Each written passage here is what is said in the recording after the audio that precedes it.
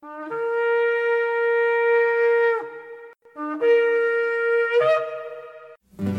I've had enough of this world and its pleasures. I will arise and go forth to the house of my God.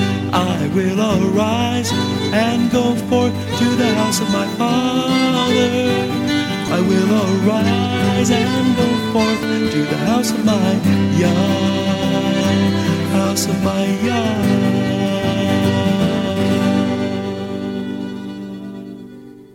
Shalom, and welcome to today's teaching on the Hebraic roots of Christianity, where we study first century Christianity and the faith that Jesus, whose Hebrew name is Yeshua, which means salvation, taught his disciples. And now, Hebraic roots teacher Eddie Chumney of Hebraic Heritage Ministries International.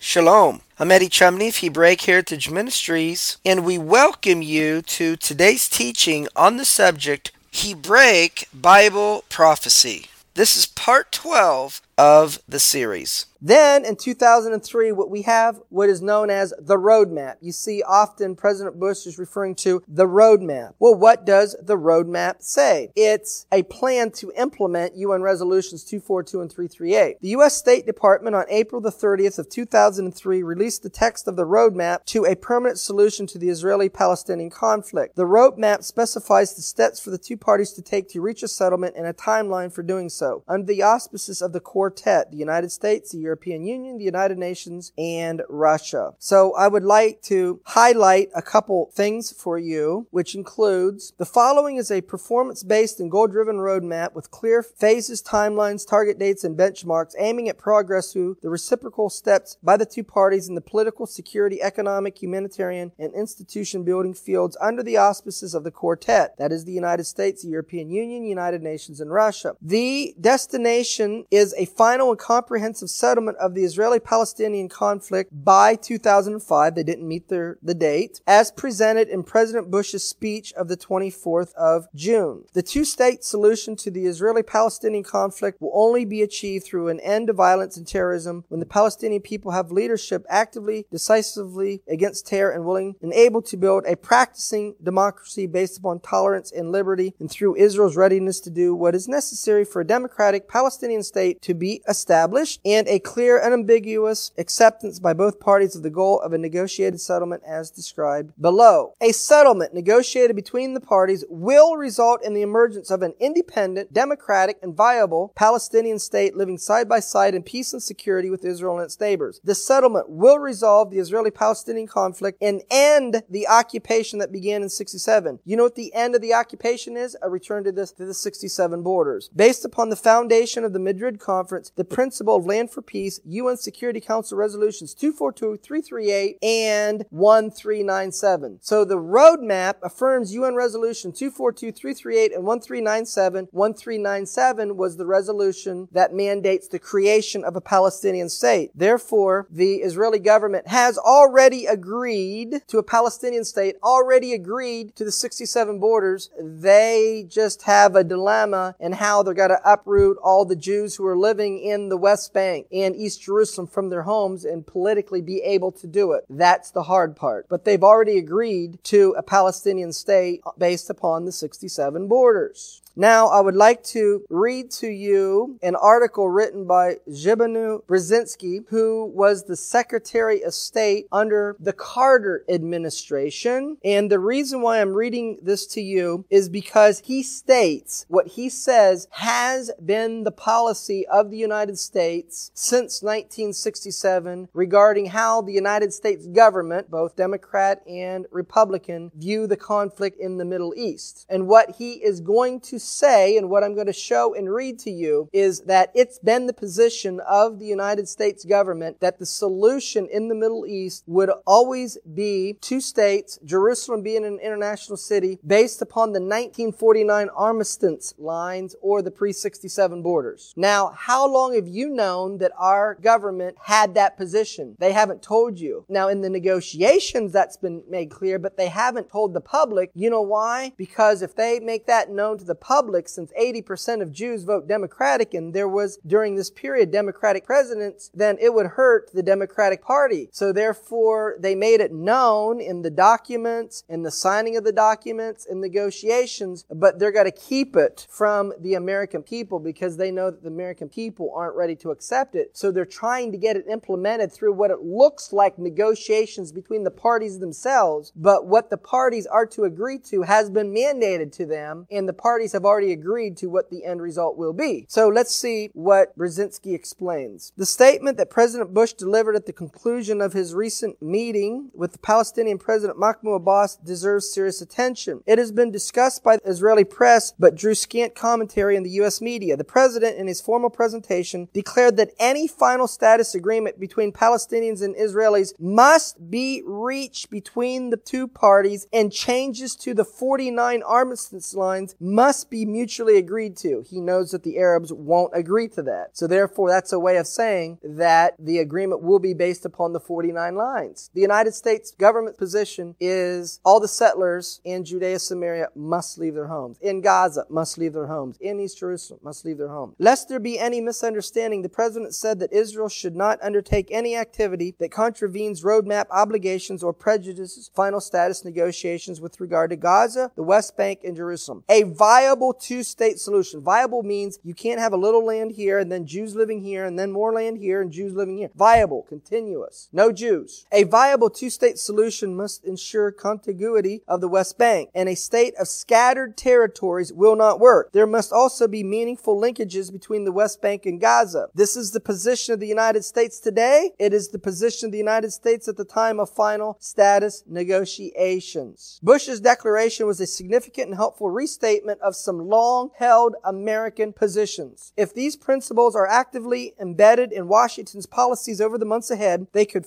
help further the president's stated goals of resolving the long-running Israeli-Palestinian conflict, promoting democracy in the Middle East, and undercutting support for Islamic terrorism. Notice they see that Islamic terrorism will go away if we create a PLO state. That is exactly what has been presented to President Bush by James Baker and his people today. 38 years ago this month, Israeli forces occupied the Sinai Peninsula, West Bank, including East Jerusalem and Gaza, in the Syrian Golan Heights. At the time, and without much discussion, President Lyndon B. Johnson made the decision that Israel should be allowed to hold on to the captured Arab territories until the Arabs were ready to make peace with Israel and offer recognition and security. This land for peace principle was later embodied in UN Resolution 242, and ever since has formed the touchstone for all considerations of Arab-Israeli peace. Johnson, whilst very supportive of Israel, went on record as saying that the future borders of Israel should not reflect the weight of conquest, meaning Israel can't have any of the territories that it gained through the 67 war, and that any adjustments to the borders that prevailed before June 67 should be small and mutually agreed to, which the Arab world will not agree to. Since those foundational statements on the territorial aspect of peace settlements, U.S. policy under successive presidents did not change in any significant way until last year. Then in a letter to Ariel Sharon in April of 2004, Bush seemed to accept Sharon's government position that new facts on the ground, namely Israeli settlements in the West Bank, made it unrealistic to think that Israel should ever withdraw to the old armistice lines of 49. He said then that it is unrealistic to expect that the outcome of final status negotiations will be a full and complete return to the armistice lines of 49. The reason why Bush said this was to give political cover to Sharon. Then when Mahmoud Abbas comes to the White House, Bush retracts that statement, is what Brzezinski is going to explain.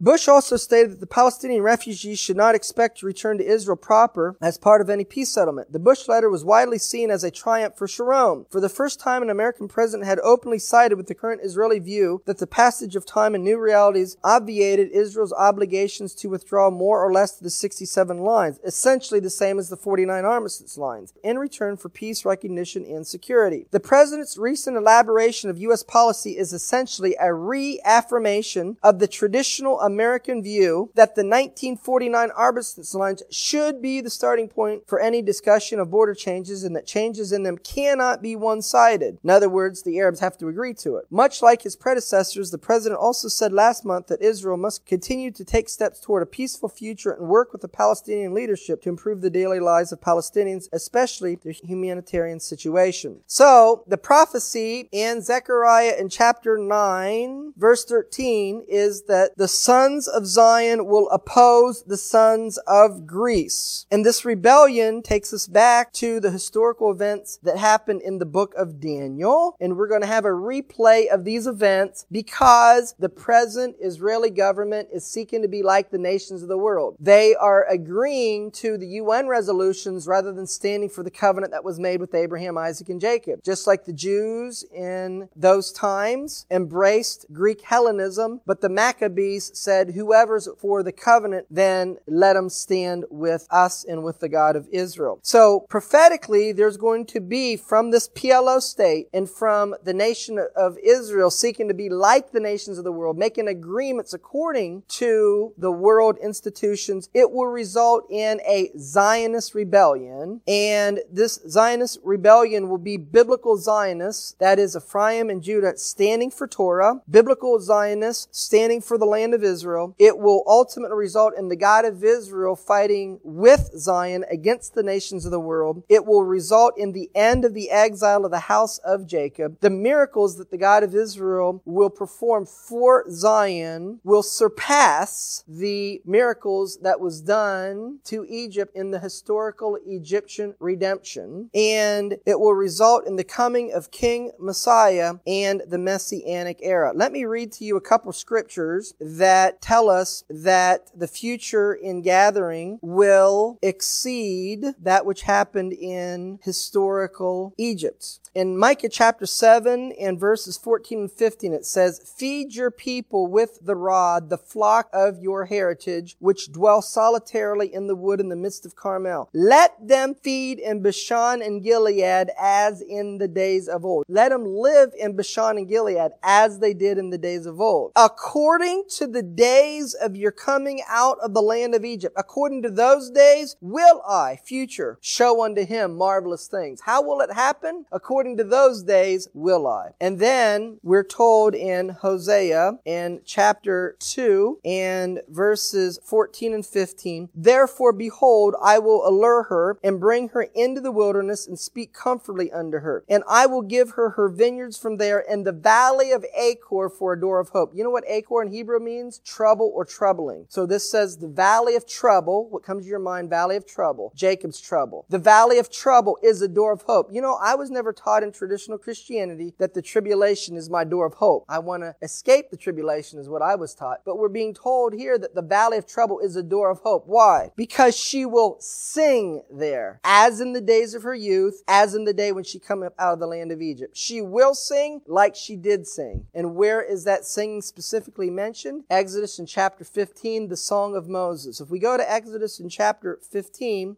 it says this. Exodus chapter 15, verse 1. "Then sang Moses and the children of Israel this song unto the Lord and spake, saying, I will sing." You know what they sang? I will sing. They sang, I will sing, referring to a future song that's like that one. "I will sing unto the Lord, for he has triumphed gloriously. The horse and the rider he's thrown into the sea." Then it says, verse 6, "Your right hand, O Lord, has become glorious in power. Your right hand has dashed in pieces the enemy." Who's the right hand? Yeshua, Jesus. So he's the one that dashed in pieces the enemy. That's why he's got to fight as he fought in the day of battle. Where do we see this in the New Testament? It's Revelation in chapter 15 and verse 3, which says, "They sing the song of Moses," that's Exodus 15, "and the song of the Lamb," that is the Messiah, saying, "Great and marvelous are your works, Lord God Almighty. Just and true are your ways, thou King of saints." That's quoting from Exodus chapter 15 and verse 11. And so we see that there's a future singing like there was a singing of old. Zion is a nation that is born in one day. Isaiah 66, verse 8 and verse 14. "Who has heard such a thing? Who has seen such things? Shall the earth be made to bring forth in one day, or shall a nation be born at once? For as soon as Zion travailed, she brought forth her children." And when you see this, when you see the travail of Zion, when does Zion travail? During the tribulation. When you see this, when you see the birth of of the state of Zion. Your bones shall flourish like a herb, and the hand of the Lord will be known to his servants, and his indignation toward his enemies. When you see the birth of the state of Zion, you have judgment upon the nations. The hand of the Lord will be known to his servants, his indignation toward his enemies. Indignation toward his enemies, judgment of the nations. His hand will be known upon his servants. He will redeem his people with signs, wonders, and miracles. What do I believe is going to be that physical state of Zion that will be declared? The exact land that will be given over to a PLO state in the mountains of Judea and Samaria, or the mountains of Israel. The redemption of Zion is likened unto laughter. Psalm 126, verses 1 and 2. When the Lord turned again the captivity of Zion, we were like them that dream. You know what I'm describing to? The God of Israel bringing people from different countries, from all the nations of the earth, back to the land of Israel. In these days, do you realize that that just sounds like an impossibility? It sounds like a dream. Are you like telling me the truth? When he turned back the captivity, we were like them that dreamed. Then our mouth was filled with laughter. You know what the word laughter there is? Isaac. Therefore, the birth of Isaac is a prophecy of the birth of Zion. And our tongue was singing. Then said they among the heathen, the Lord has done great things for them. Zion redeemed is the ingathering of the exiles. Isaiah 35, verses 1 and 2 and verse 10. The wilderness and the solitary place shall be glad for them, and the desert shall rejoice and blossom as a rose. It shall blossom abundantly and rejoice even with joy and singing. And the ransom of the Lord shall return and come to Zion with songs and everlasting joy upon their heads. They shall obtain joy and gladness, and sorrow and sighing shall flee away. The state of Zion is born during the tribulation. Revelation chapter 12, verse 1 and verse 2 speaks about the birth of the state of Zion. There appeared a great sign in heaven. The way you say sign in Hebrew is Zion. One of the meanings of Zion, it means a monument. It means a sign. So you could read this, there appeared a great Zion in heaven, a woman clothed with the sun and the moon under her feet, and upon her head a crown of 12 stars. Why 12 stars? It's the 12 tribes of Israel. Why does she have the sun and the moon under her feet? The moon is a reference to Islam. Why the sun? Because modern Christianity traces its back to Constantine, and Constantine is where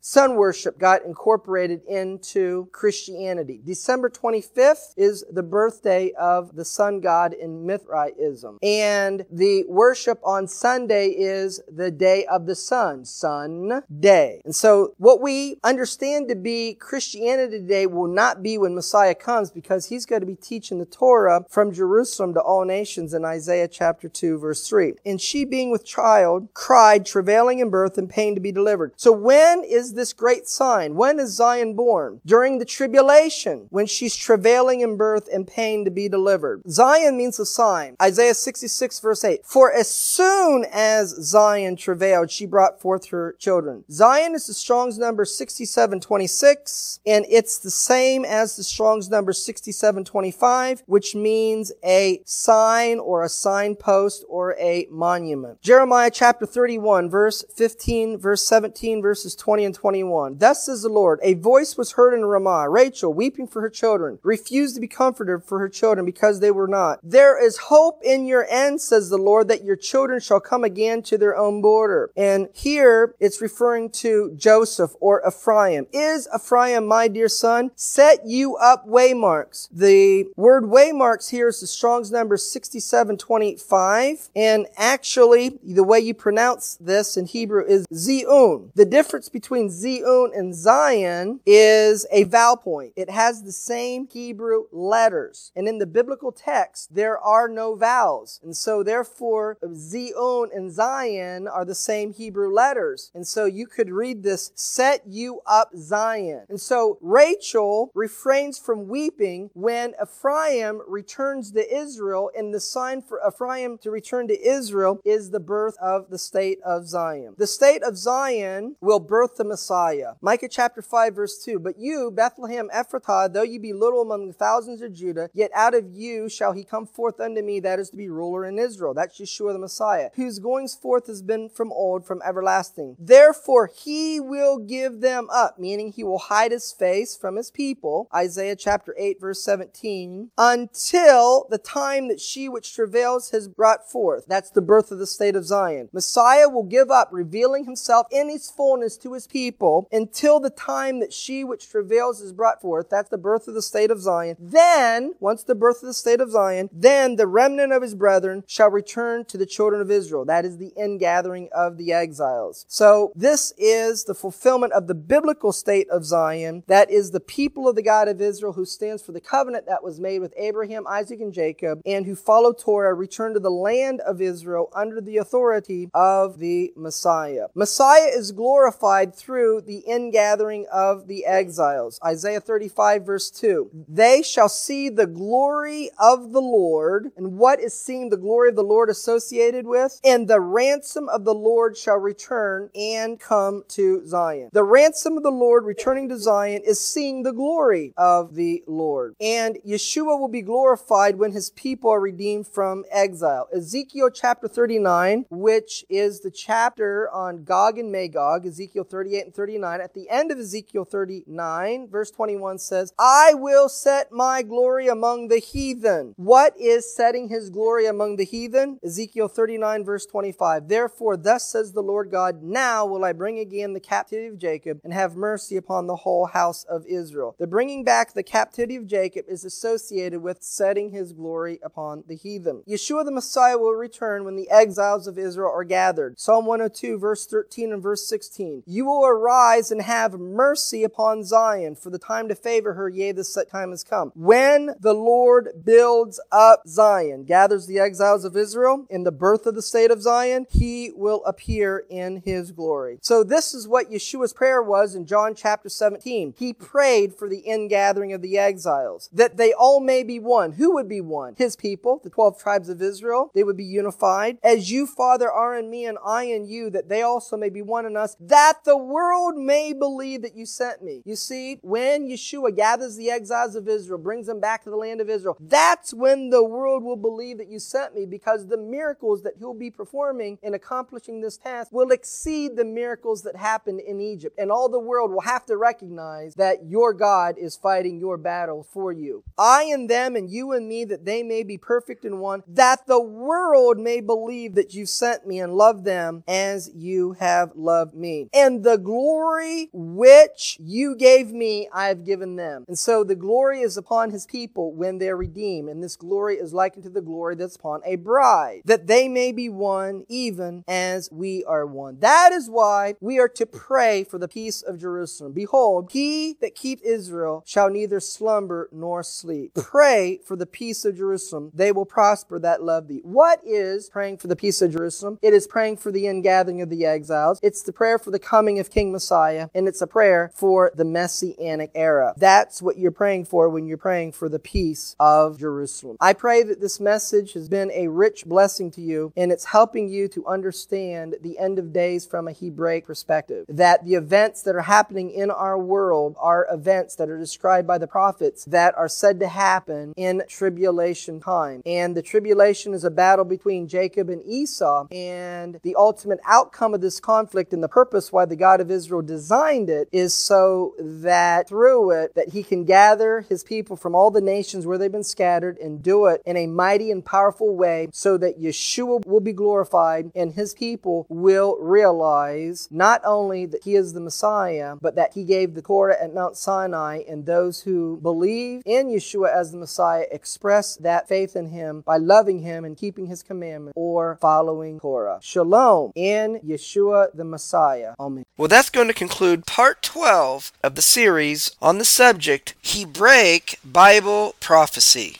Shalom in Yeshua the Messiah. Amen. Thank you, Eddie. This is Stephen Morgan, and all of us here at Hebraic Heritage Ministries pray that you have enjoyed today's teaching. If you've been blessed, will you help us to share this message with others? Hebraic Heritage Ministries is supported by your generous financial gifts. In order to help you in your studies and to help us share this message with others, we are offering today the DVD Yeshua the Lawgiver for free for a love gift of any amount to the ministry. Hebraic Heritage Ministries also offers a monthly discipleship program. If you are interested in starting a fellowship group in your area, let us know. We would like to help you. Please contact us for more details. Our website is hebroots.org. That's HEBROOTS.org. We would like to hear from you. Please send us an email. Finally, in order to take advantage of today's free offer, please mention this product offer and